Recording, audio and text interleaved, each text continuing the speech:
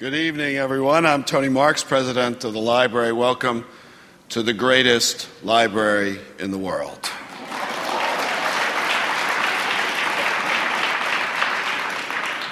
And of course, tonight we have an incredible treat, tribute to the library, to bring together Tony and Juno for a conversation which I know is going to be memorable.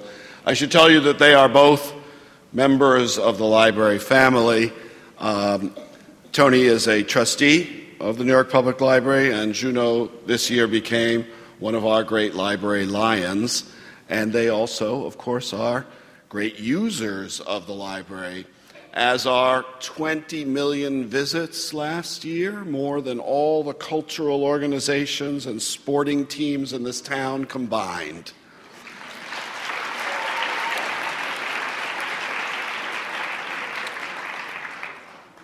People say that the world of writing and reading and thinking and creativity is over.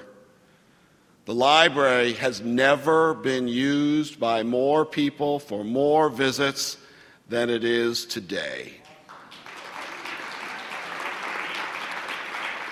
And that's true in this building, and it's true in our branches throughout the neighborhoods. In fact, we're opening the next branch in Staten Island on Monday, so we'll have more branches than ever. It's true at the Library for Performing Arts.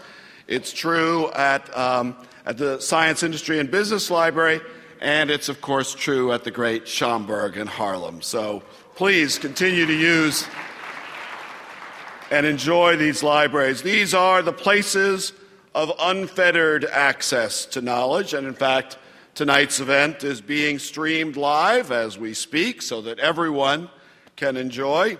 This is the place of reading and the celebration of the written word. It is the place where everyone comes, everyone in this great city and from around the world, regardless of age, race, economic status. We come together to create and to think and to meet and to think some more. What could be more appropriate than to bring together these two great giants of modern literature? We are so honored to have them back at the library. And without further ado, I will turn to the great director of Live, which celebrates its remarkable finale of its season tonight. Please join me in welcoming Paul Holdengraber.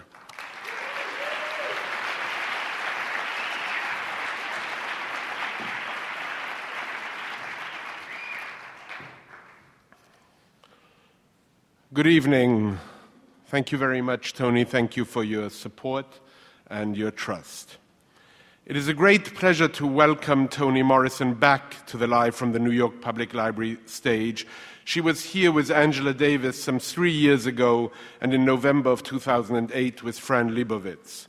Welcome back to the New York Public Library stage, Toni. In fact, you are with me every day at the New York Public Library as I walk up or down from our great reading room, and I contemplate and read your words engraved in stone, and always make a point to point these words out to our visitors, many of them live from the New York Public Library talent throughout these years.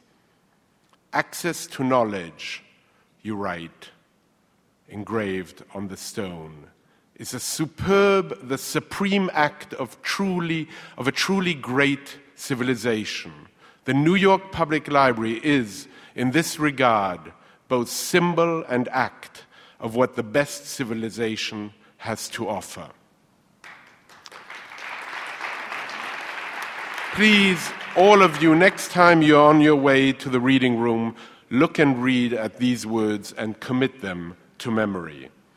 And Junot Diaz, it is so good to have you back live from the New York Public Library. Last time, it was the two of us on this stage this past April. Welcome back, and congratulations for being a 2013 New York Public Library Lion. Tonight is indeed closing night for our fall Live from the New York Public Library season. Stay tuned for the opening night with James McBride, the 2013 National Book Award winner. He will be here on January 24th with the Good Lord Bird Band.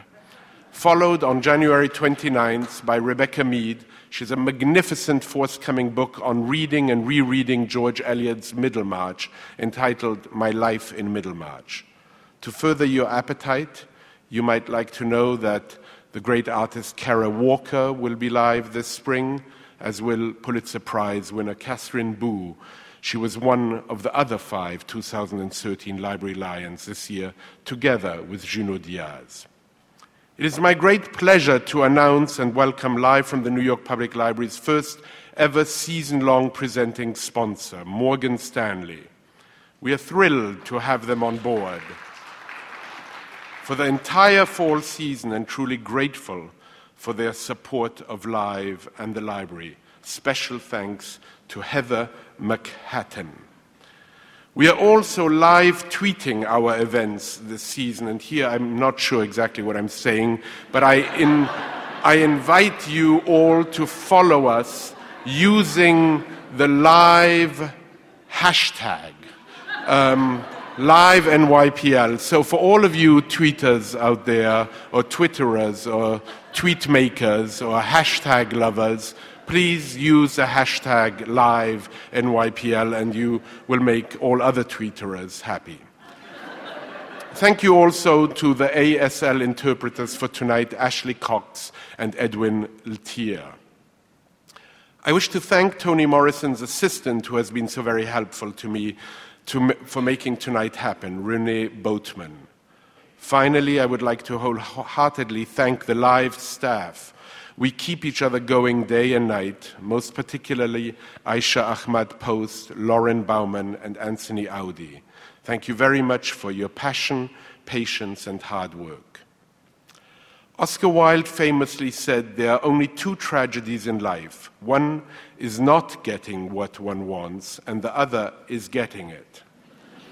When I read this of Junot Diaz, I immediately got in touch with him and invited him to be in conversation with his idol, Toni Morrison. I think the most sustained love, Junot Diaz says, of mine, the one that has carried me through all these years, is my relationship with Toni Morrison. I'm telling you, I'm one of those people who's still cracking my head on many of the ideas Toni Morrison both suggested and elaborated on in her work. This is, to my knowledge, the first time that Junot Diaz and Toni Morrison share the stage together. I love when this happens. We started our season that way with Carl Hiaasen and Margaret Atwood, who met 10 minutes before they met here on this stage. I think it is fair to say that everyone in this room and watching us online and using various hashtags is thrilled and excited, filled with joyous anticipation. What will happen tonight, I've got to tell you, I don't know. For the last 7 years, I've asked my guests to give me 7 words that will define themselves. 7 words, a haiku of sorts, or if you're very modern, a tweet. In April, Junot Diaz submitted these 7 words. Estoy aquí, pero mi corazón está allá. Tonight, his 7 words are, the poor immigrant kid in this library. I was asked once to give my 7 words, and I used 7 words my mother once gave me. And the 7 words were, Mother always said, 2 ears, 1 mouth. Toni Morrison's 7 words are, 2 eyes, 1 tongue, searching for beauty.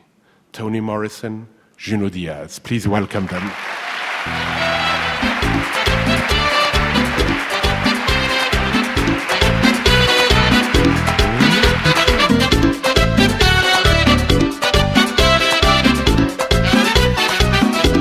Estoy aquí, pero mi mente está allá y no pierdo la esperanza de algún día regresar. Estoy aquí, pero mi mente está allá y no pierdo la esperanza de algún día regresar. Aunque me encuentre lejos de la tierra donde nací, te llevo en mi corazón. Thank you, guys. Thank you. Thank you, Ms. Morrison. Thank you. First, of course, to thank the library for having us. All the hard work that made this evening possible. Wanted to thank everyone. And as well, I wanted to thank, of course, those of you who braved this frozen-ass night to come here. Yeah. Thank you so much for this. And finally, of course, I wanted to thank my interlocutor, Ms. Toni Morrison. As we know, the most important writer writing in English today. It's an enormous honor.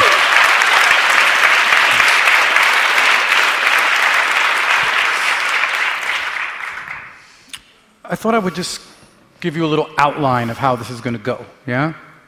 And then we jump right in. It's simple. We got about an hour. Ms. Morrison asked that perhaps we'll get 4 questions at the end. So, guys, 4 questions, Toni Morrison.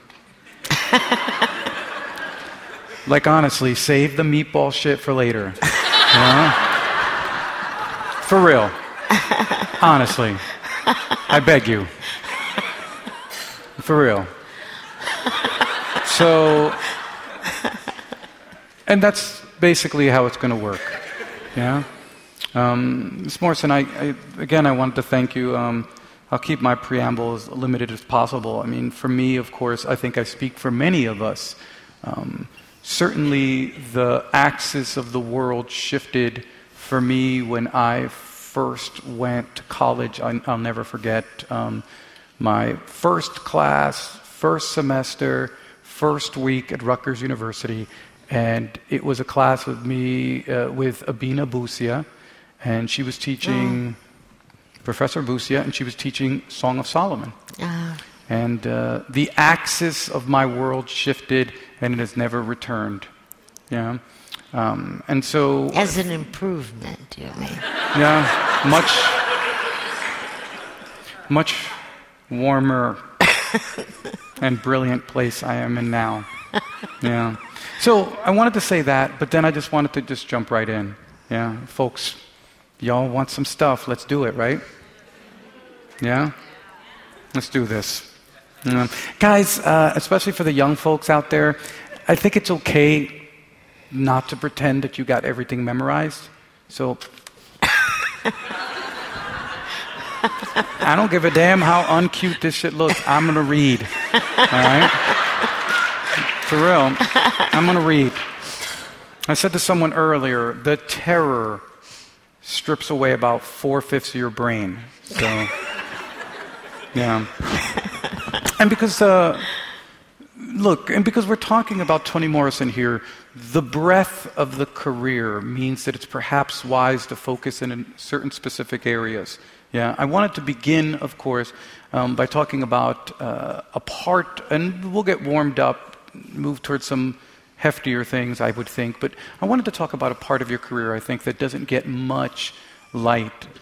Certainly, I think the younger generation doesn't really aware so much of your work for many years as an editor. For many years, you were perhaps the most important editor for African diasporic letters in the hemisphere. If I can just sort of read, if I can read some of the things, you were an editor at Ramda House, where you edited Black artists and thinkers, Gail Jones, Toni Cade Bambara, Angela Davis, Henry Dumas, Muhammad Ali, Huey P. Newton, George Jackson. Not quite George Jackson. No, George, you didn't get George in there? No. His mama said no. Oh, I always thought Blood in My Eye was yours. No. Yeah, and I wanted to ask you about that time and about that part of your life. It was a mission, I think. For me, I spent a year right after I left teaching at Howard University. I spent a year in a school textbook company, L.W. Singer, for 1 year, which had already been purchased by Random House. And so I came there. And when I began to write seriously, at L.W. Singer. And I didn't really think a great deal about publication for myself. I assumed that the company hired me not to write books, but to edit them. So I was very quiet, and I didn't tell anybody, and I went to another publishing house. But nevertheless, the job at Random was extremely important to me because there was a lot going on. As you remember, in the late 60s and 70s, even the 80s, I wasn't able to participate politically, that is, running up and down the streets in parades and with a megaphone. But I thought it would be a shame if that information was not in a book, the history of it. So I made it my business to collect African Americans who were vocal, either politically or just writing wonderful fiction. And it was a little difficult for me at first because there were no agents, the people who show you the books. You have to go sort of look, ask. There were a couple that I knew. And there was African-American man, Charles, who had been at Random House anyway before I got there and who had sort of paved the way and then moved on to do his own publishing elsewhere. But knowing that if somebody brought me something like Henry Dumas, who was already dead by the time I published him, or to have Angela Davis come in and want to write her autobiography with me. Those were extremely important events, and I felt it was my duty to make it right. I was not very happy, I wasn't happy at all with the way I thought other publishers edited and produced African-American work. I thought the editing was sloppy. I thought the productions were mishandled. Even the great books like Roots and things, when you read them carefully, you see that nobody was paying any attention. So, anyway, enough about me. Wait. I just wanted to follow up on this because I do think it's not... I think it's sort of extraordinary because if you kind of look at the hit list of folks that you were editing, and folks whose work that you helped in many ways to canonize, I mean, it's extraordinary. You had a view into Black America that I don't think many people had such a broad access. I mean, you were sitting across where the texts. You have someone like Muhammad Ali, who apparently gave you lots of trouble for the book, and then someone like Angela Davis. I mean, it was an extraordinary vision. And you mentioned something just earlier in passing, that this was viewed as highly politicized. That apparently there was something you one day looked at your office, and I was wondering if you could just share sort of how you felt to be in that time when there was such a deep reaction to the Black civil rights movements, and you yourself were actually publishing these people who people were saying, these are goddamn communists, these are traitors, these are people who are trying to overthrow, and some people kind of said, yeah, I'm trying to overthrow the country. Right.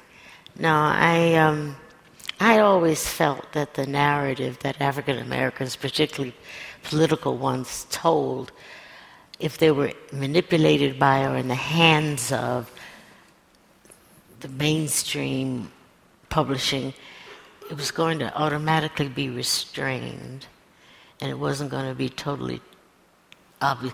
It was sort of like Frederick Douglass and those slave stories. You can feel them withholding because they're writing for abolitionists, and they don't want to upset them too much.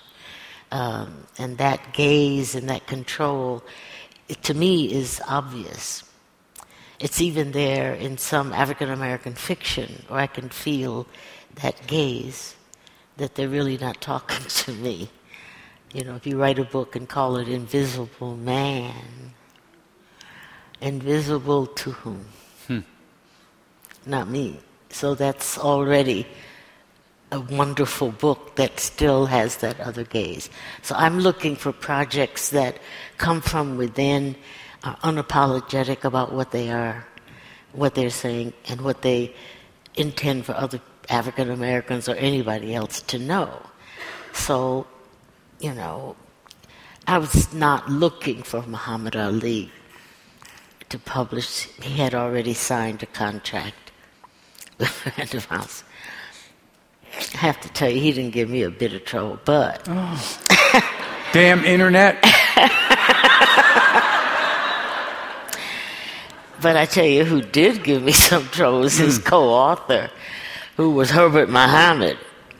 Oh. Internet. I have to say this is a funny story, but I was his editor, and he was being a co-writer who was really, really good. The book is out. The book is ready. We're getting ready to do a big tour.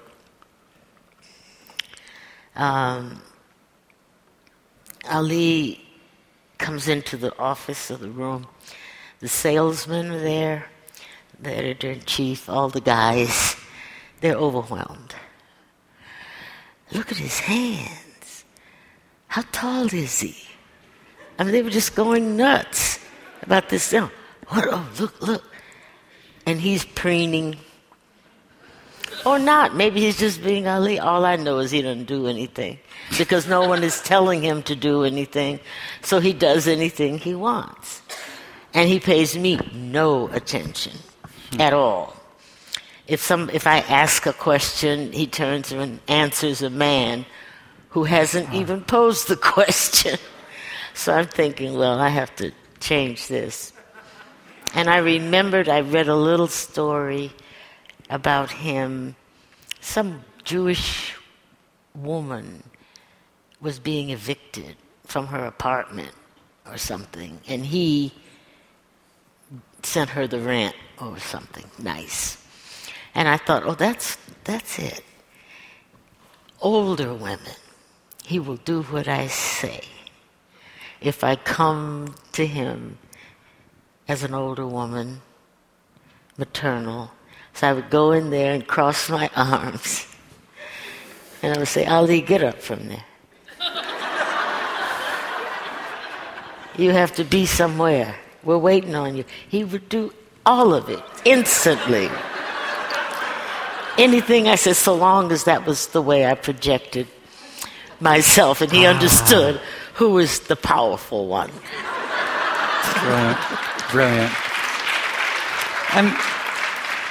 And just because I think it's important to underscore that, even what you were saying just now about shifting the narrative center of the telling, the very fact that you were sitting across from these writers as a sort of a strong kind of North Star to say, listen, you don't have to write by default to a white audience. Mm-hmm. I mean, I would think that just what you said really unlocked a lot of these books. I think the reason so many of these books are still important, so many of these books are embedded in the canon, has to do with that very, very subtle shift at the heart of them, I would argue, that they were facing you, that they were writing you, and that in fact, in the heart of these books is the unspoken premise that there is a black woman as the reader.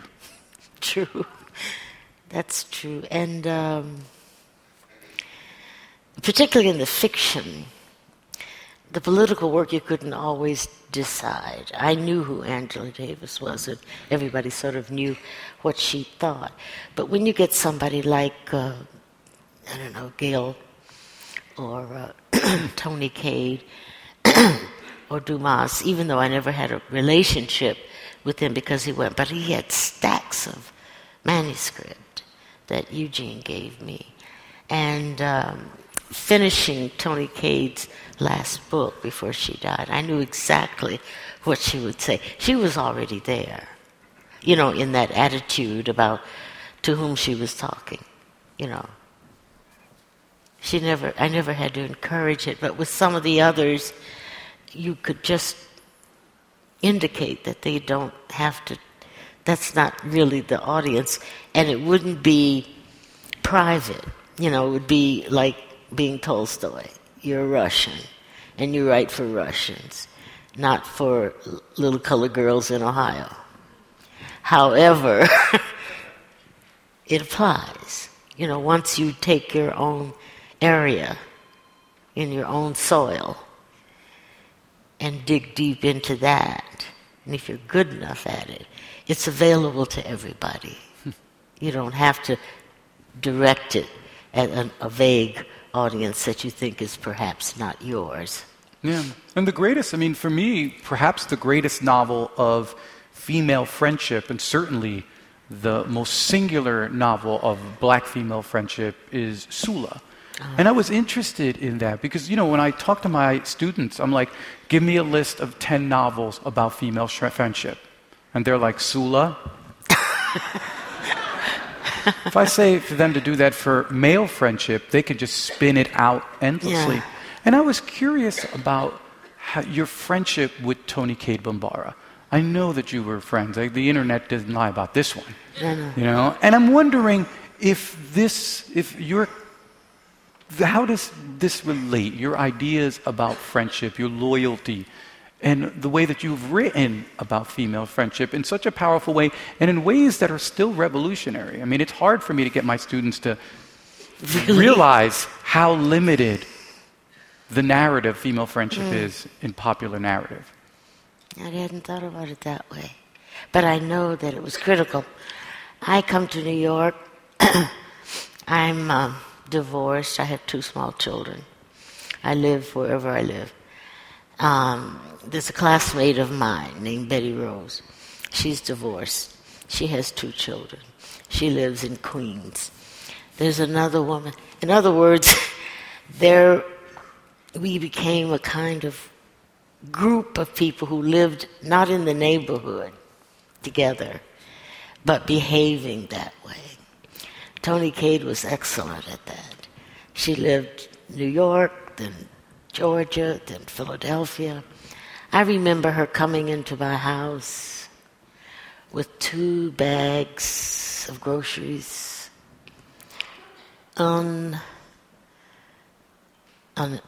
No one asked her. She didn't say she was coming. She just appeared. And she set the groceries down. And she said, I'll take care of the children today. You go do what you have to do. So it was that, you didn't have to ask. Everybody, particularly those of us who were without males, controlling males in our lives. You know what I mean? Not bad, but, anyway.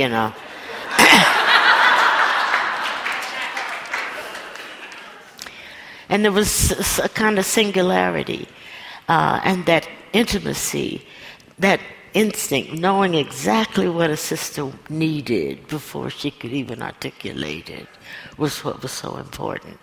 So when I found out that Toni Cade could write, it was just like, it's an amazing thing. She had done a book called The Black Woman, I think, an anthology or something. But when I met her, she was doing this collection of short stories. And they've been put around a lot. Raymond's Run. What was the name of that first collection? Gorilla, My Love. Which, that's a lovely story. So she did that, and then she did the Seabirds and so on. And I just, kept her moving. She had some other ideas about her future. And those of you who are able to read the novel, the big novel she wrote, the last one, These Bones Are Not My Child, if you read it, you can feel how cinematic it is. It reads like a scene. No one is ever just still talking. They're doing something. And I knew that she was eager to become a filmmaker and to do films. And she did.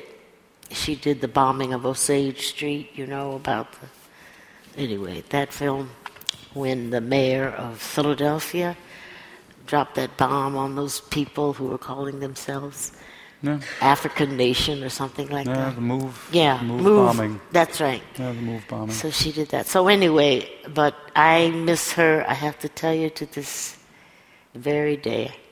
It was a long time before I stopped wanting to pick up the phone and say, what do you think about this? So, but she was very close. Gail Jones and I began that way. She was very shy and unaggressive. She would never call me anything but Mrs. Morrison. And I would say, my name is Tony. She wouldn't do it. And she came in with the 50 pages of a very interesting story. And I said, no, we need more.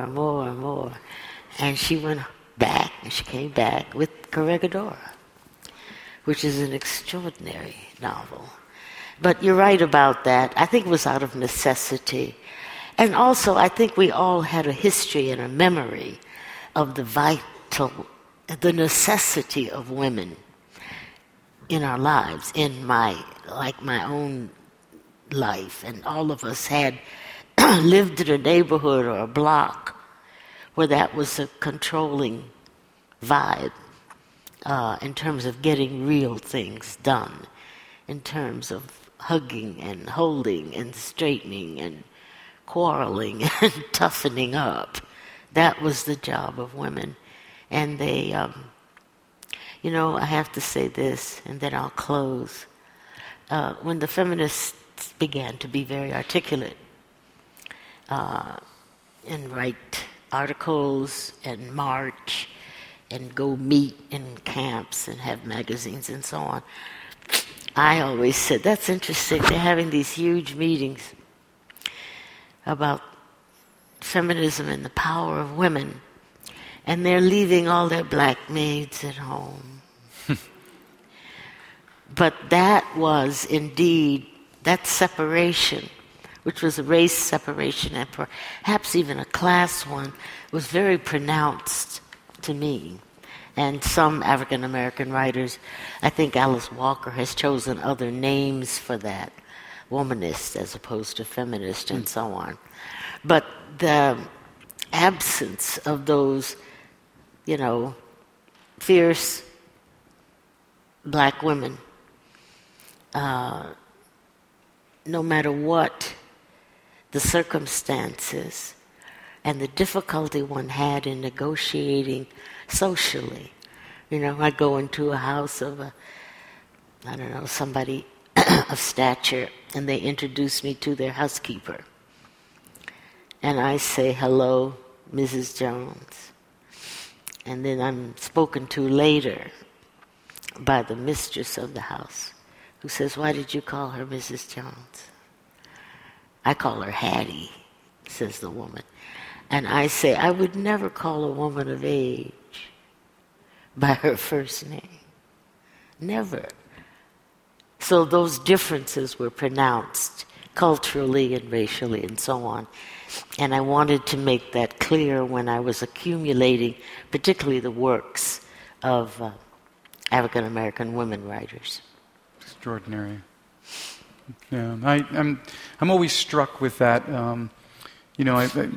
Again, this is a culture that overemphasizes that sort of heteronormative thing that for women the most important relationship of their lives is going to be the dude that they're going to fall in love with, as if everybody is straight and that this is the script. And yet, look, from my experience as a brother, my sister's longest, most painful heartbreak was a Sula-like heartbreak where it was like the most important relationship of her life was a woman. And yet she never had a space to acknowledge or honor it until it was all over. And that idea of the controlling male or the controlling paradigm that tends to leave that story out, I think is very, very important. I always knew my sister was in trouble whenever she started reading Sula religiously. I was like, she's fighting with her girlfriends, Well, you remember an interesting a difficult line in Sula when the girls fall out because one has slept with her. And she says, I didn't, I made love to him. I think there's another word for that. But I didn't kill him. Yeah, I didn't kill him. What are you upset about? He's still alive. Yeah. There's something about it's not made of gold. Yeah. And I think those characters, again, it's just something that runs through you, something that you said about characters that are dangerously free. Yes. I think that's a perfect example of a character that's dangerously free. When we look at Song of Solomon, of course, we have guitar. Oh, yes. A character who's like dangerously free. And I'm like always wondering, because these are figures who show up in our diaspora, and yet, again, one has to really strategize to write these and to capture and to evoke such a complex and to be honest about it, about the danger they face and the danger they are. And at the same time, you're not, striking an X through them because they're dangerous. There's something admirable, at least I felt, for those characters. And a kind of, not so much pride, but a certain kind of clarity. Knowing in my own family men like that, who were vulnerable, dangerous, and yet they were somehow ours, They weren't the other. So you do have empathy for their choices, some of which are bad, very bad choices. But nevertheless, you don't abandon them. Because I'm wondering, so you think it's from your experience? Because it is such an extraordinary, that concept of these characters that are dangerously free. And when you read the books and you encounter these guys, you're always like, for those of us who live in this world, the shock of recognition. There's that moment where you're like, oh shit, my uncle. Or, oh, there goes my sister. Right. But so do you think this came out of exposure in your life, or is this something that you have circled around these kinds of people? In other words, is this something that you find a central preoccupation, or just came out during the writing? Some of it is people I knew growing up, men and or women, but most of it is the latter. The act of writing, for me, is you really do get to know the characters really well. Some people say, writers have all sorts of ways in which they think that mystery happens. For me, they're sort of like ghosts. They're palpable. I know what they look like, although I may not describe them. They talk. And if they're not talking to me, then I don't have their names right, or something's wrong.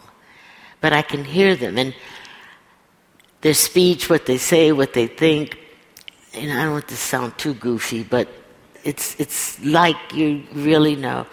Some of them you have to shut up, because like other ghosts or all ghosts, they don't have any conversation except about themselves. So I remember that was very true with Pilate. Oh, Pilate, my God. I had to just shut her up because she was eating up the book. She was really eating it up, and it wasn't about her. She was in it, but it was the Song of Solomon. She was part of that, but she was really taking it. And even when she spoke just a bit, like at the funeral, just of her daughter, and just she was loved. Just a few sentences, but said very powerfully, because that was one of those situations. And I felt this, my father died just before while I was in the beginning of Song of Solomon. And I remember thinking to myself, oh God, I have to write about these men. I wonder what my father knew. And nothing happened, except I felt calm and that I would know, that I had access to someone who was one and who knew them. And so don't worry about it just because you're a girl. You know, it'll be there. And it was true for me in Song of Solomon. Yeah. No, it's funny because coming from the Caribbean and sort of that kind of African diasporic sort of Caribbean culture of respectability where people, my mom always says, it's like, my mom will iron her skirt to go shoot you. Yeah, right. She's like, my hair looks good, right. Now I'm going to kill you. I think that what's extraordinary of coming from, that African diasporic moment of which there's great diversity, but from that Caribbean moment where there were so many restrictions and so many things about appearances, and there's been such an enormous history of containment and of non-free, right. that when these characters appear both in our lives, and again, when they appear in your fiction, it is a delirium of like, wow, this is nothing nothing reflects how deep the shadow is till someone like Pilate or Charlie in The Bluest Eye appears. Yeah, I know. I always think like characters like this appear to remind us how heavy the chains are. Indeed, yeah. Indeed. I love Charlie. Yeah. Well, I was going to just sort of switch and ask you a question about something that, again, comes up. I kind of grew up in one of those worlds where, the question of the human was always in the air in my family. Yeah, my mother was always like, if you did the slightest thing that stepped out of bounds, that confirmed that you were an animal. Yeah? And this was something that was very, very charged in my family. I mean, no, I'm saying this for real. In a family like ours, where both of my parents were of African descent, and there was this kind of obsessive respectability going on, and we used to joke around. We used to call it the island of Dr. Moreau, because the slightest, if we picked up the fork crook, you're like, you're an animal. You're not a human. And I was going to read a question that came out about something that occurs throughout your work. And now we're talking specifically about the fiction. This thin line between the animal and the human, where I'm just going to read, where there always seems to be this really powerful tension that the characters are aware of, or that they're facing, or that they're operating in. And of course, we see this most classically in Beloved, in where, remember, Setha accuses Paul D of acting like she has 4 legs instead of 2. That moment where you're like, ugh, you hear that, yeah? And then, of course, in A Mercy, you remember when Florence is accused by Blacksmith of being a slave by choice. And her anger transforms her into, quotes, into a kind of beast with feathers and claws. And even before that, Florence herself is concerned with what she calls her inside dark. This thing that is small, feathered, and toothy. And then we go to Home, where we have that wonderful opening section in Home, where, the image of those 2 fighting stallions that rose up like men. We saw them. Like men they stood. And at the end, of course, of that section, there is, I really forgot about the burial. I only remembered the horses. They were so beautiful, so brutal, and they stood like men. Besides the fact that you can outright every motherfucker on the planet sentence by sentence. Yeah. And you one of us. That. Yeah. What's the sign word for that? Right. Besides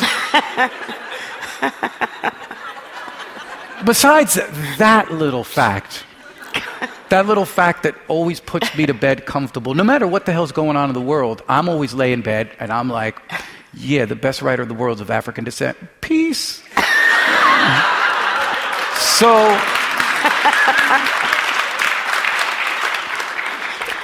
besides that small fact, I was curious about this line and curious about that tension that occurs again and again between the animal and human. I mean, does that strike you as completely insane? No. I find the intimacy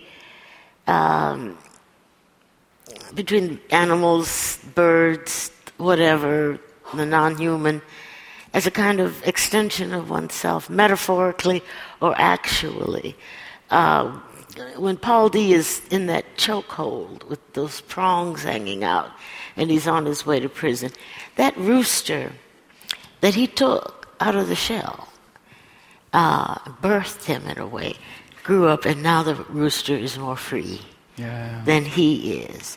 So seeing, analogies or parallels, comparisons with oneself and an animal, whether it's, the clawing bird inside, it's hard to not fall for animal language when you're trying to say something really clear for the reader. You know what a clawing bird is, so if you put it inside yourself, if you've seen those horses stand up and fight, then you know something about masculinity, beauty, brutality, and power, because that's the way they look. So the way they look to him, it's just a way to pull the reader in, yank even, so that they have this truly visceral response to a character's thoughts or feelings and so on. And I can usually access that, if not always, but frequently, if I make the association with something that is not human, an animal. Yeah, no, it's one of the things that, again, it's an extraordinary, it's just beyond just the weight of your sort of metaphorical language. I think it speaks also very closely to, for me, it always feels that there's something extraordinarily important about people who spend their entire historical life being compared to animals, to then reclaim the ability to engage the natural world as a positive metaphor. Because I spent my whole life, whether it's my family or white folks outside, being animalizing us. Yeah, right. Yeah. And I wanted to claim that. Yeah. As part of being human is the relationship or the metaphorical language or the parallels or what have you. So it wouldn't be estrangement, you are animal-like, but to bring it into the discourse and the imagination as positive, or at least clarify. Yeah. I wanted to just touch two other areas and see then if we can perhaps, if there's a few questions. Yeah. Especially, I kind of wanted to touch on Beloved for a second. I feel like, we got to talk just a second on Beloved. Sure. There was this wonderful, little, in one of the prefaces of one of the reprints where you say, around 1981, I was fired or quit Random House. And I think my question is, which was it? But more importantly, less gossipy, could Of Beloved have been written if you had been working? No. The fired quit thing, the books that we have extolled that I edited were not on bestseller lists, which is to say they didn't make any money. So I was there for 19 years, so that's pretty long. But eventually I began to edit part-time. One day a week I would come into the office. I began to take one day off and teach at Yale. And they said, well, what are you doing taking one day off teaching at Yale? And I said, well, nobody edits anything in here on Fridays. All you do is get on the phone or have lunch or something. So it's not a productive day. So they sort of agreed with that. But subsequently, so anyway, when I left, I remember going home happy that I didn't have to go to work, not even frightened about not having a job. But I have a pier in front of my house on the river, and I remember going out there and sitting down, and I was very uncomfortable or jittery or anxious or something, and I didn't understand quite what I was feeling. And then I thought, oh, this is what is known as happiness. So this is how it feels. And then I literally, began Beloved, knowing that this girl, I could see her walk up out of the river. She had on clothes and a little straw hat. And at that time, in writing about a real story, that I would elaborate on about Margaret Garner, who symbolized the pressure of the abolitionists and the pressure of the slave owners about what shall we do with this woman who kills her child. And the abolitionists lost. They wanted her executed, because that would suggest that she was responsible for her children. And the slave owners wanted her taken back because she was to be guilty of theft, the theft of herself and the theft of her children. So in taking that, and I was trying to figure out, what about the child she did kill? And was that a good thing? Was that a correct thing? Was that a bad thing? The mother-in-law didn't seem to know in the newspapers. She said, I didn't know whether to hug her or condemn her. So I thought, well, the only person who really knows whether that was a good thing to do would be the dead daughter. And if I can get her in, I don't know. There might be circumstances in which I might have done a similar thing, or anybody might.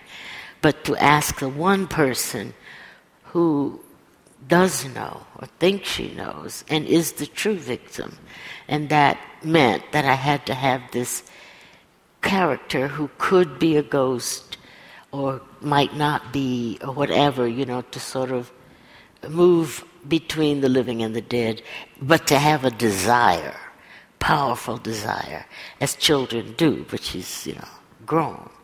But she still has the ferocity of a murdered child. They never get enough. Never. Yeah, but it's true that what you suggested at the beginning, it was after I left the daily grind of editing. Was it a lot of research for Beloved specifically? Because I can never encounter much conversation about you and your research. I've seen you talk about it. I had done this book called The Black Book. Of course. And in that book was the newspaper articles about her. And I didn't want to know anymore, because then I would have to, toe the line.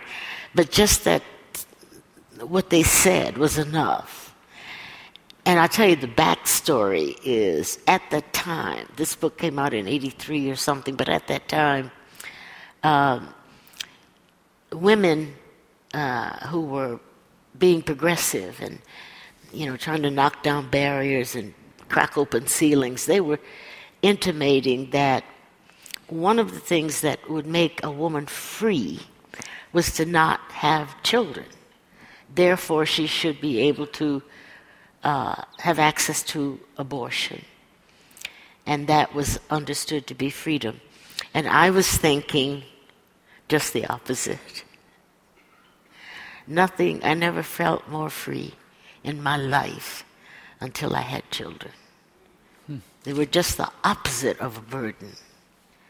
I mean, anyway, that's another story. But I thought, but for black women enslaved, to have a child that you were responsible for, that was really yours, that was really freedom. Because they took those children. You didn't have children. You may have produced them, but they weren't yours. They could be sold, were sold. To be a mother was the unbelievable freedom. And so when Margaret Garner cut that girl's neck, she was saying, this child is mine. And to claim her, even if it had to go and become bloody, nevertheless, that was the freedom, that was the ability, that was the mothering. So it was just the opposite, you understand, of what some of the discourse was about the nature of freedom for contemporary women, as opposed to slave women. Yeah, I was wondering, because, it's especially, were you in the process of writing Beloved? I specifically think of the moment for me that was most suggestive and most shattering. There's that just abhorrent moment, and what I think the book, at least for me as a reader, sort of suggested is this abhorrent moment where Setha's being milked by a school teacher.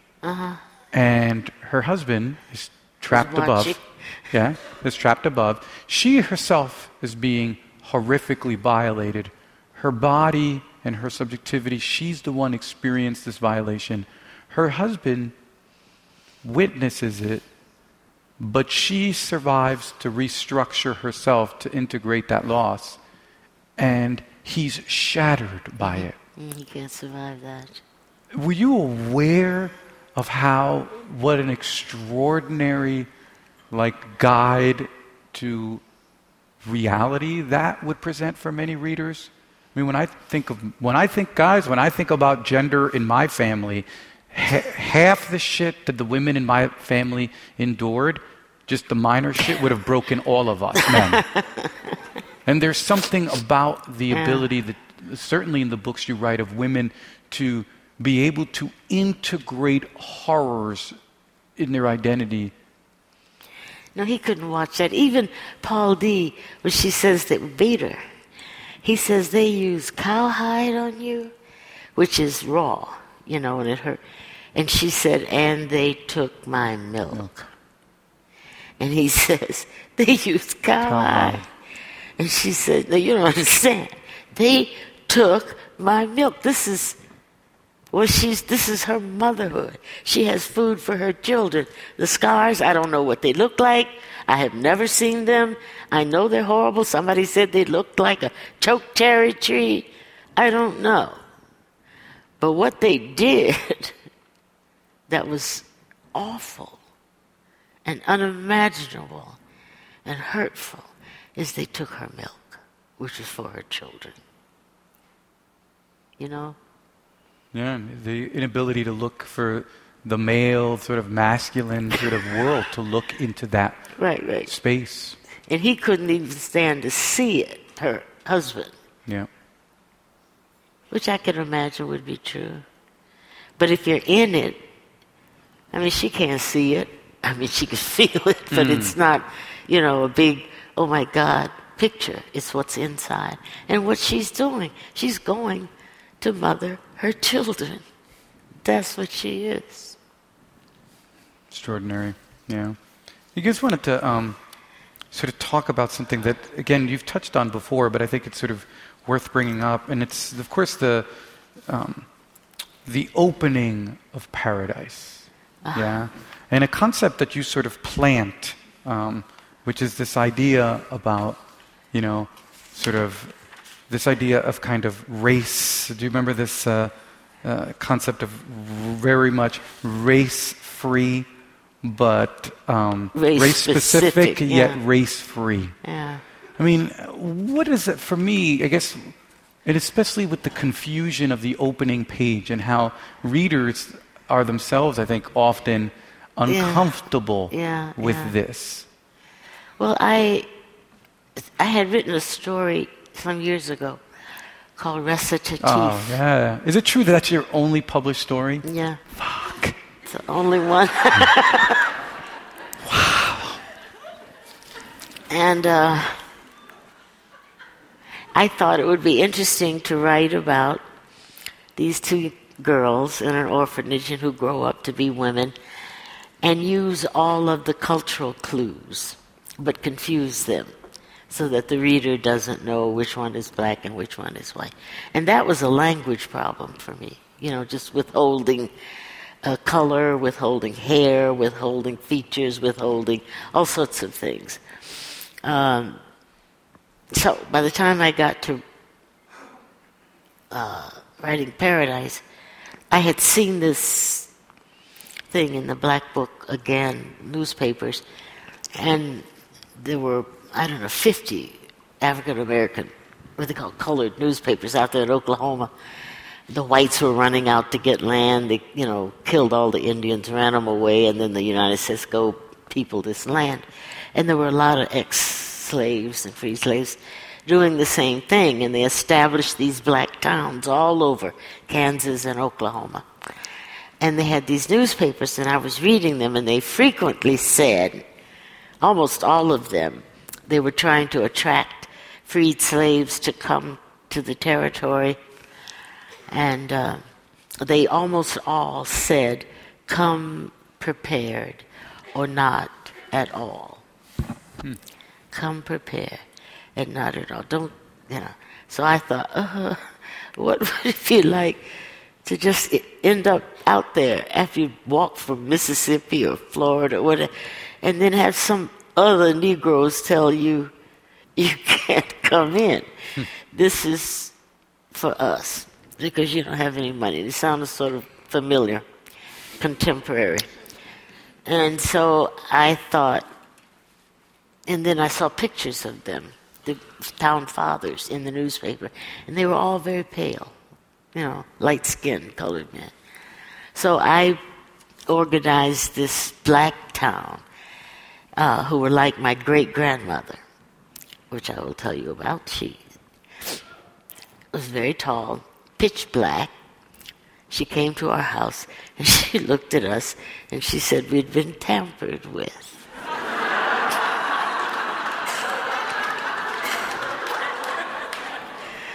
So that sort of stayed with me and my sister. I think that's going to stay with me. That's what she said.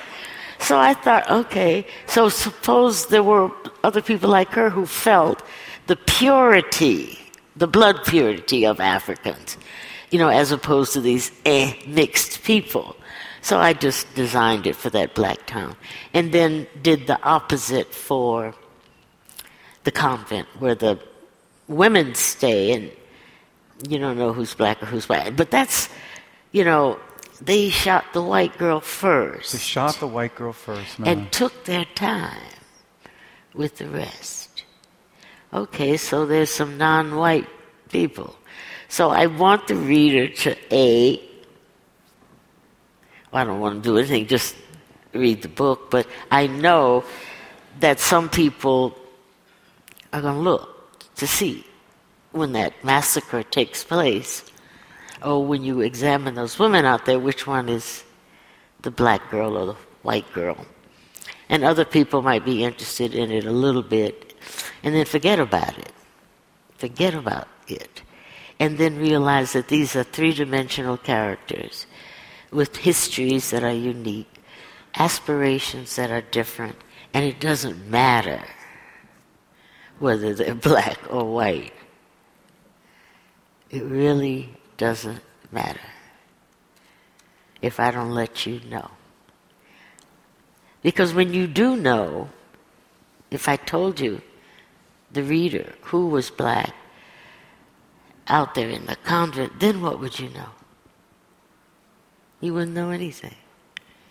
That's not information.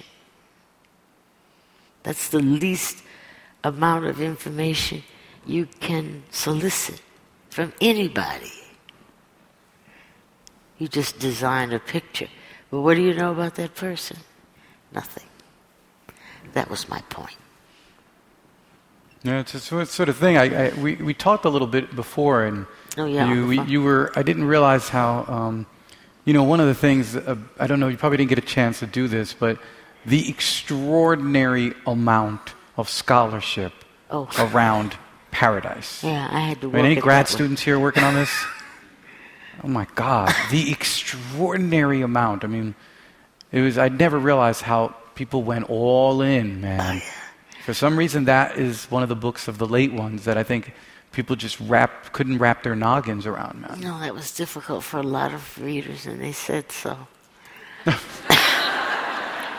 But the thing is, when I first began to write, I would do the research early. And because I like doing research, I really like it, I would just do it. It would put the book aside, and this would lead to that, which lead to that. And having, had a childhood as a page and someone who worked in the catalog department of a library in our hometown, really bookish, but looking up things was really important to me. So then I had to stop. So now I write the thing, and I put TK if I don't know. Is that really a train that comes from Seattle to Chicago? Does it exist? Or what does it serve? All of that. And I have really, really good help to help me now. Otherwise, you just sit in the library forever. Now you can get it a little fast. But you're right. If I'm going to have a ghost in a book, then all the other stuff has to be absolutely accurate. It has to be exactly 28 miles from here to there, because I have all this sort of magical whatever surrounding it. It makes it, it's fact, it's like the more accurate, the more ghost the ghost right. becomes. That's true. I mean, That's you true. see this is a strategy that, I don't know if any of you guys read Dracula recently, and the obsessive detail that Bram Stoker takes to all of the technical things, all of the trains. The guy has the first model of a camera with him, Harper. He has his Kodak to show pictures of the house that Dracula's going to buy. And I always thought that that's like the best tactic to make the ghost more ghost. Yeah. The real has to be as intensely accurate as possible. Exactly. Yeah. Well, You're deep into that stuff, though, aren't you? Oh, I'm deep into all that stuff. Yeah. Yeah. You're making references to games and movies and characters.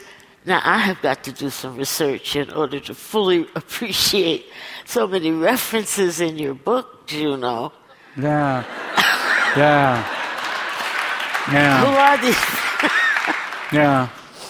Well, part of that comes from a kind of a trick at the heart of the book. For me, has always been books invite us to read them in certain ways. And I think that it's important for readers to resist the immediate invitation. And so I always thought, especially when I wrote the novel Oscar Wilde invites people to read the book as if all of that sort of that nonstop nerd references was just something that was there to sort of just confuse you and just to keep going. Yeah, it should. Yeah. It's extraordinary, though, really extraordinary. But people are more likely, what's really fascinating is because a book about a dictatorship, it's all about you granting authority to a narrative. And people are far more likely to grant authority to something that looks very official and sounds very official than to something that seems very frivolous and pop cultural. And what I thought was interesting about this stuff was there was this trick at the heart of the book, which was that most people wouldn't even bother to look up any of the cultural references, any of the pop stuff. I would. Oh, see, you're my kind of sister, man. But the footnotes, oh man. Yeah. When I read that first one about Trujillo, I mean, that was just, it was perfect. Well, I think especially for those of us who are big history buffs, as someone who grew up in big-time history buff, a friend of mine says, you do everything possible to make sure nobody wants to read your books. But as a history buff, I couldn't resist it. So I wanted to just one last question and then open it to just a small one. I was wondering if you could reflect a little bit on your most famous nonfiction book. Your book of criticism, Playing In the Dark. In the Dark. A book of criticism that I think for those of us in the field is extraordinary. I mean, if you had only written that, we could go home and smoke it. You know? No, for real. Yeah, I know.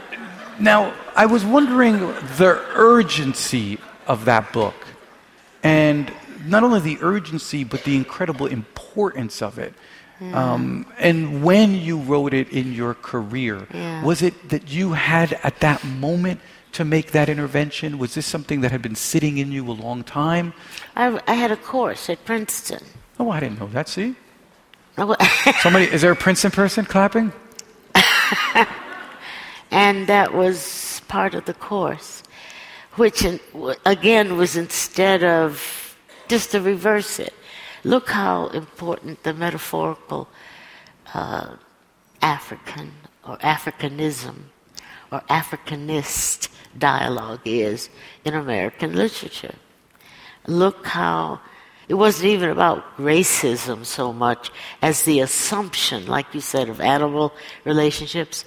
When I read in some Hemingway story, and he says 3 men walked toward me. 2 men walked toward me. One was a Cuban, and one was black. What?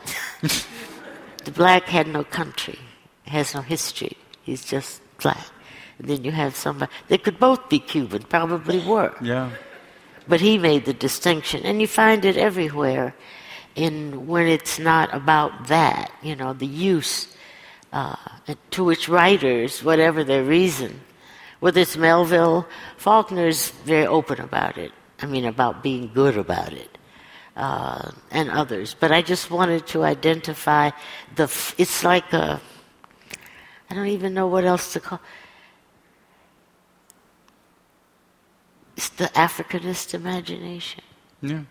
That's just there it's available. It's true about gender as well, but that's so obvious that it didn't seem worthwhile. But then I took those lectures and gave them at Harvard, and nobody was particularly pleased. No. Mentioning the fact that white supremacy exists is a way to guarantee yourself that you have no friends, it seems. Well, not only was the established white faculty befuddled, I'll say, but the black faculty also, because what I was doing was moving them away from African American texts and looking at routine white texts. So at that initial point, it was a little, what on earth is she saying? And then it became clearer and clearer, I think, as people really began to take me out of it and just, read the book. And now I know that it has a reputation for being significant in the academy.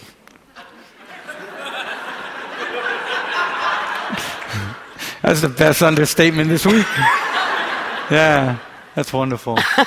Yeah, I think for many of us, again, this is what's sort of extraordinary, the sort of range and the depth of the talent is that, for me, it is one of the most monumental counterattacks the white supremacist imagination, which implicates all of us. Yes. You know, it's a book that, like most of your books, I can't imagine surviving the world without.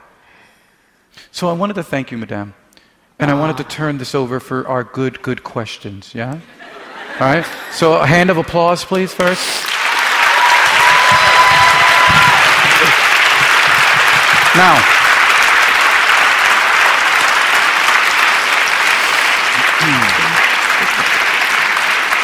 Paul. So while you collect your thoughts, I'd like to say that there'll be a book signing afterwards, 192 books. The book signing will happen there. We have a wonderful independent bookstore. And I want to thank you so much, Tony, for coming today. I must say that moment when you said you discovered happiness was one of the great moments this evening. And Junot Diaz, it was absolutely fantastic to have you here. And now I would like to ask for 4 very good questions. In my view, a question can be asked in about 52 seconds. So please go ahead. And just to make this even come more... up to the mic. Thank you. And just to make this even more difficult and so that people feel even more pressure, I was hoping we could at least 2 of the questions could be from people under the age of 30. And 2 of them at least have to be from women. So, you've eliminated one of the male questions. I hope it's good. First of all, one of the best literary experiences I ever had was you read Beloved to me as an audiobook. And it's the only way to consume that book. I just wish you could elaborate on that idea of digging into your own roots and then not needing to worry about who's reading it. I'd like to just hear more about that. Thank you. Thank you. Well done. I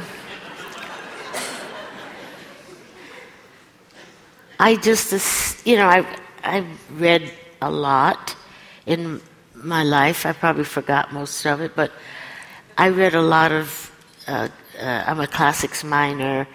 I read the standard English, European books and so on. And there was something very specific culturally about many of the books.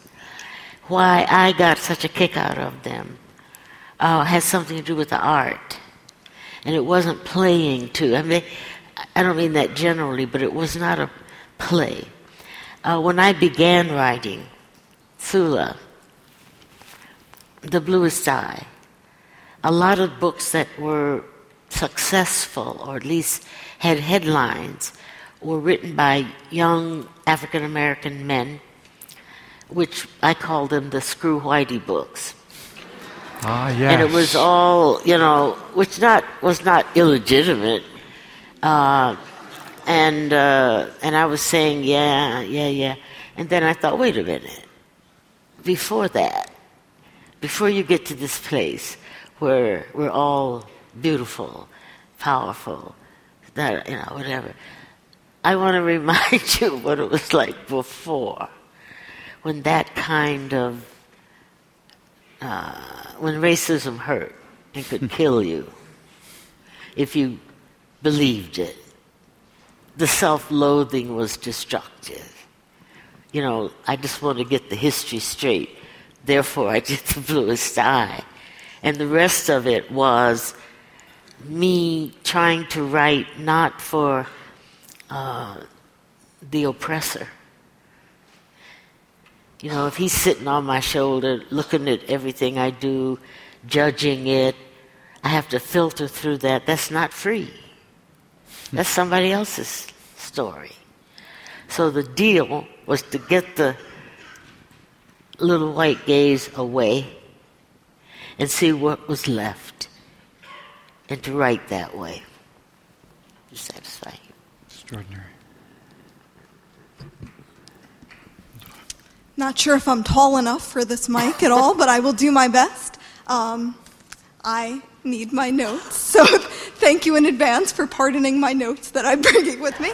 So I'm in my first year as a high school English teacher at a school in New York City, a small public school. And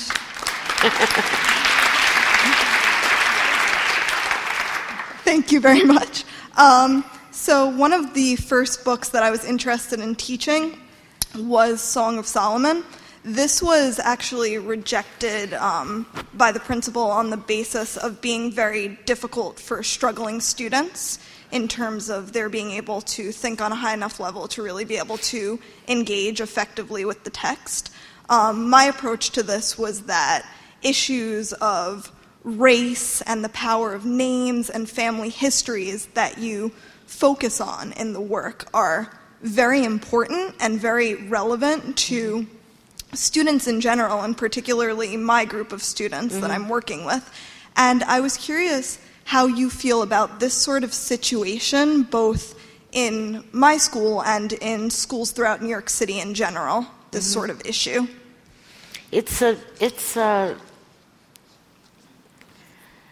All my books are banned.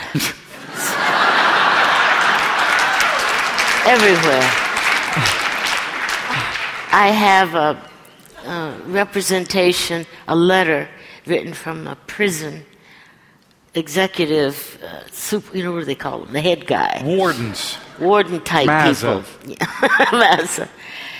Informing my publisher that Song of Solomon could not be distributed to their people, inmates, and they had little blocks indicating why. And my block, the check that was for Song of Solomon, was that it might invite a prison riot. So I thought, yay, talk about a rough book. Forget the Nobel Prize, man. I know. I don't know what to recommend. I think A Mercy might be an interesting book for your students because A is short, but also it's before racism, racial laws were established. It's 1602, before the Salem witch trials. And so you get a different the kind of immigrant we tend to forget, the people who were running from horror stories.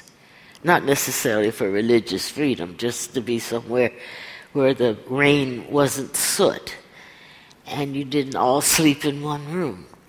And so, after Bacon's War, that was the first time that the city councils and the government said any white man can maim or kill any black person for any reason, and no black person shall have any weapons or any rights at all. That was written, so that was the end of that.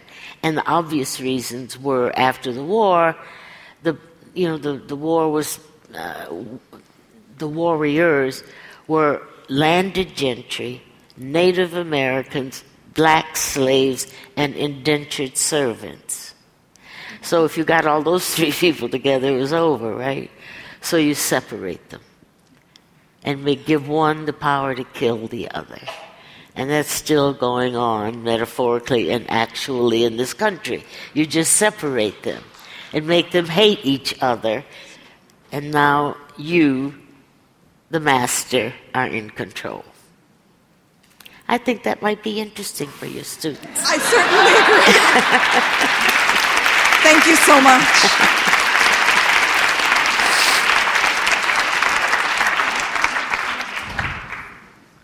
First of all, I just wanted to say this has been an incredible experience. You recite poetry. It's wonderful. Thank you very much. You've touched a little bit on the use of the supernatural in your books, and I was wondering if you would just talk a little bit more about that, about the value of it and the meaning of it and the ways that you make use of it. Using supernatural in the text is useful, but it's not totally mechanical because I grew up in a family where among very shrewd people and very, outrageously honest people. and very, very poor people. But part of what they talked about and believed had to do with what we call ghosts or extraterrestrial and so on. Firm belief. And the stories they told us, which they would repeat, and then when we were old enough, we would have to tell the story. Same story. We might edit it a little bit, change the ending a little bit, but it would be that story. And they were all ghost stories, scary stories. And after they told them, they said, okay, go to bed. You go up these little dark steps. But, most children's stories and poems are violent anyway. So they had integrated ghost life or spiritual life as well as the spirits into everyday life. It was seamless, for them. And there are lots of anecdotes I can tell about such things that were helpful.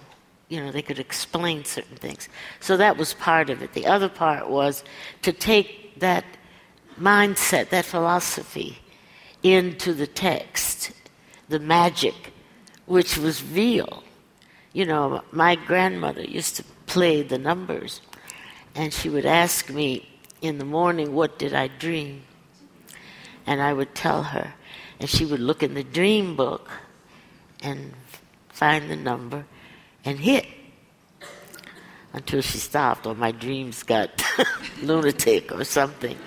And I don't know, it was, I wanted to say colorful, but it's more than that. It's living in a vibrant world that's not just your little house and your little eviction notice and your, somebody sent you some, we used to call it relief instead of welfare, which I like much better than welfare.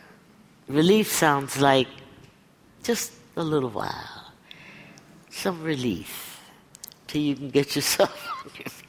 Well, sometimes the meal had worms in it, so there was that seriousness of life, but it was peopled with a certain amount of magic and fantasy that they did not put aside as a kind of an entertainment thing. It was part of the life. So in many instances, I wanted it to be part of the text of several of the books that I have written.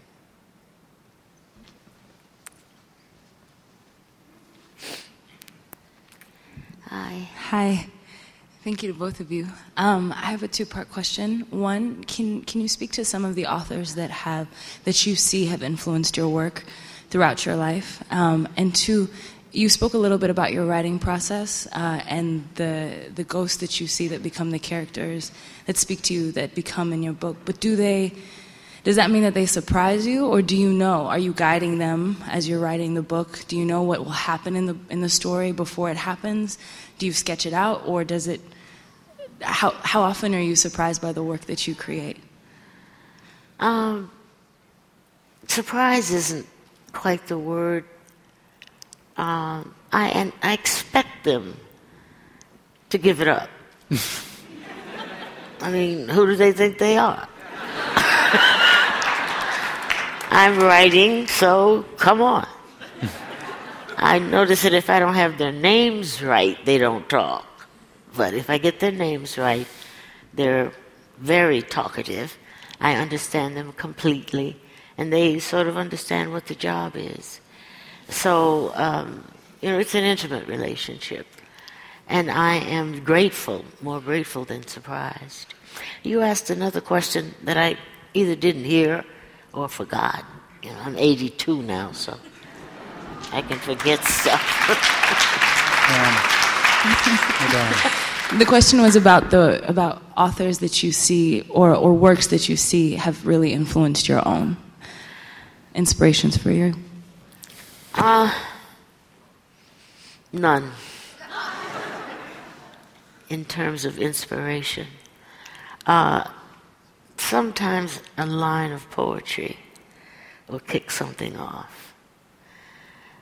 Frequently music. Although I don't listen to music when I write. If I'm going to listen to music, I have to listen to the music. And I don't want to be doing other things. But I just relish other people's writings enormously. You have to understand, as an editor, I have to have that separation. You know, when I edit another person's book, it doesn't have anything to do with the way I write or what I'm trying to get across. Same thing in teaching. When I teach creative writing, you know, it's how they're doing it. It has nothing to do with how I do it. So that the inspiration thing, like, is a little bit overdone, I think, in criticism as well as creative writing classes.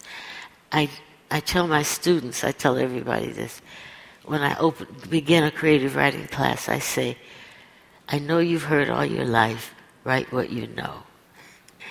Well, I am here to tell you, you don't know nothing. Ain't that the truth? So do not write what you know. Think up something else. You know, write about a young Mexican woman working in a restaurant and can't speak English. Or write about a famous mistress in Paris who's down on her luck. Or, you know, I give them all these ideas, and I have to tell you, they really do well. They write way out of the box. Once you open that door and say, I don't want to hear about your grandmother, I don't care about your lover, forget that. Let's go somewhere else. So, that's my way. Toni Morrison,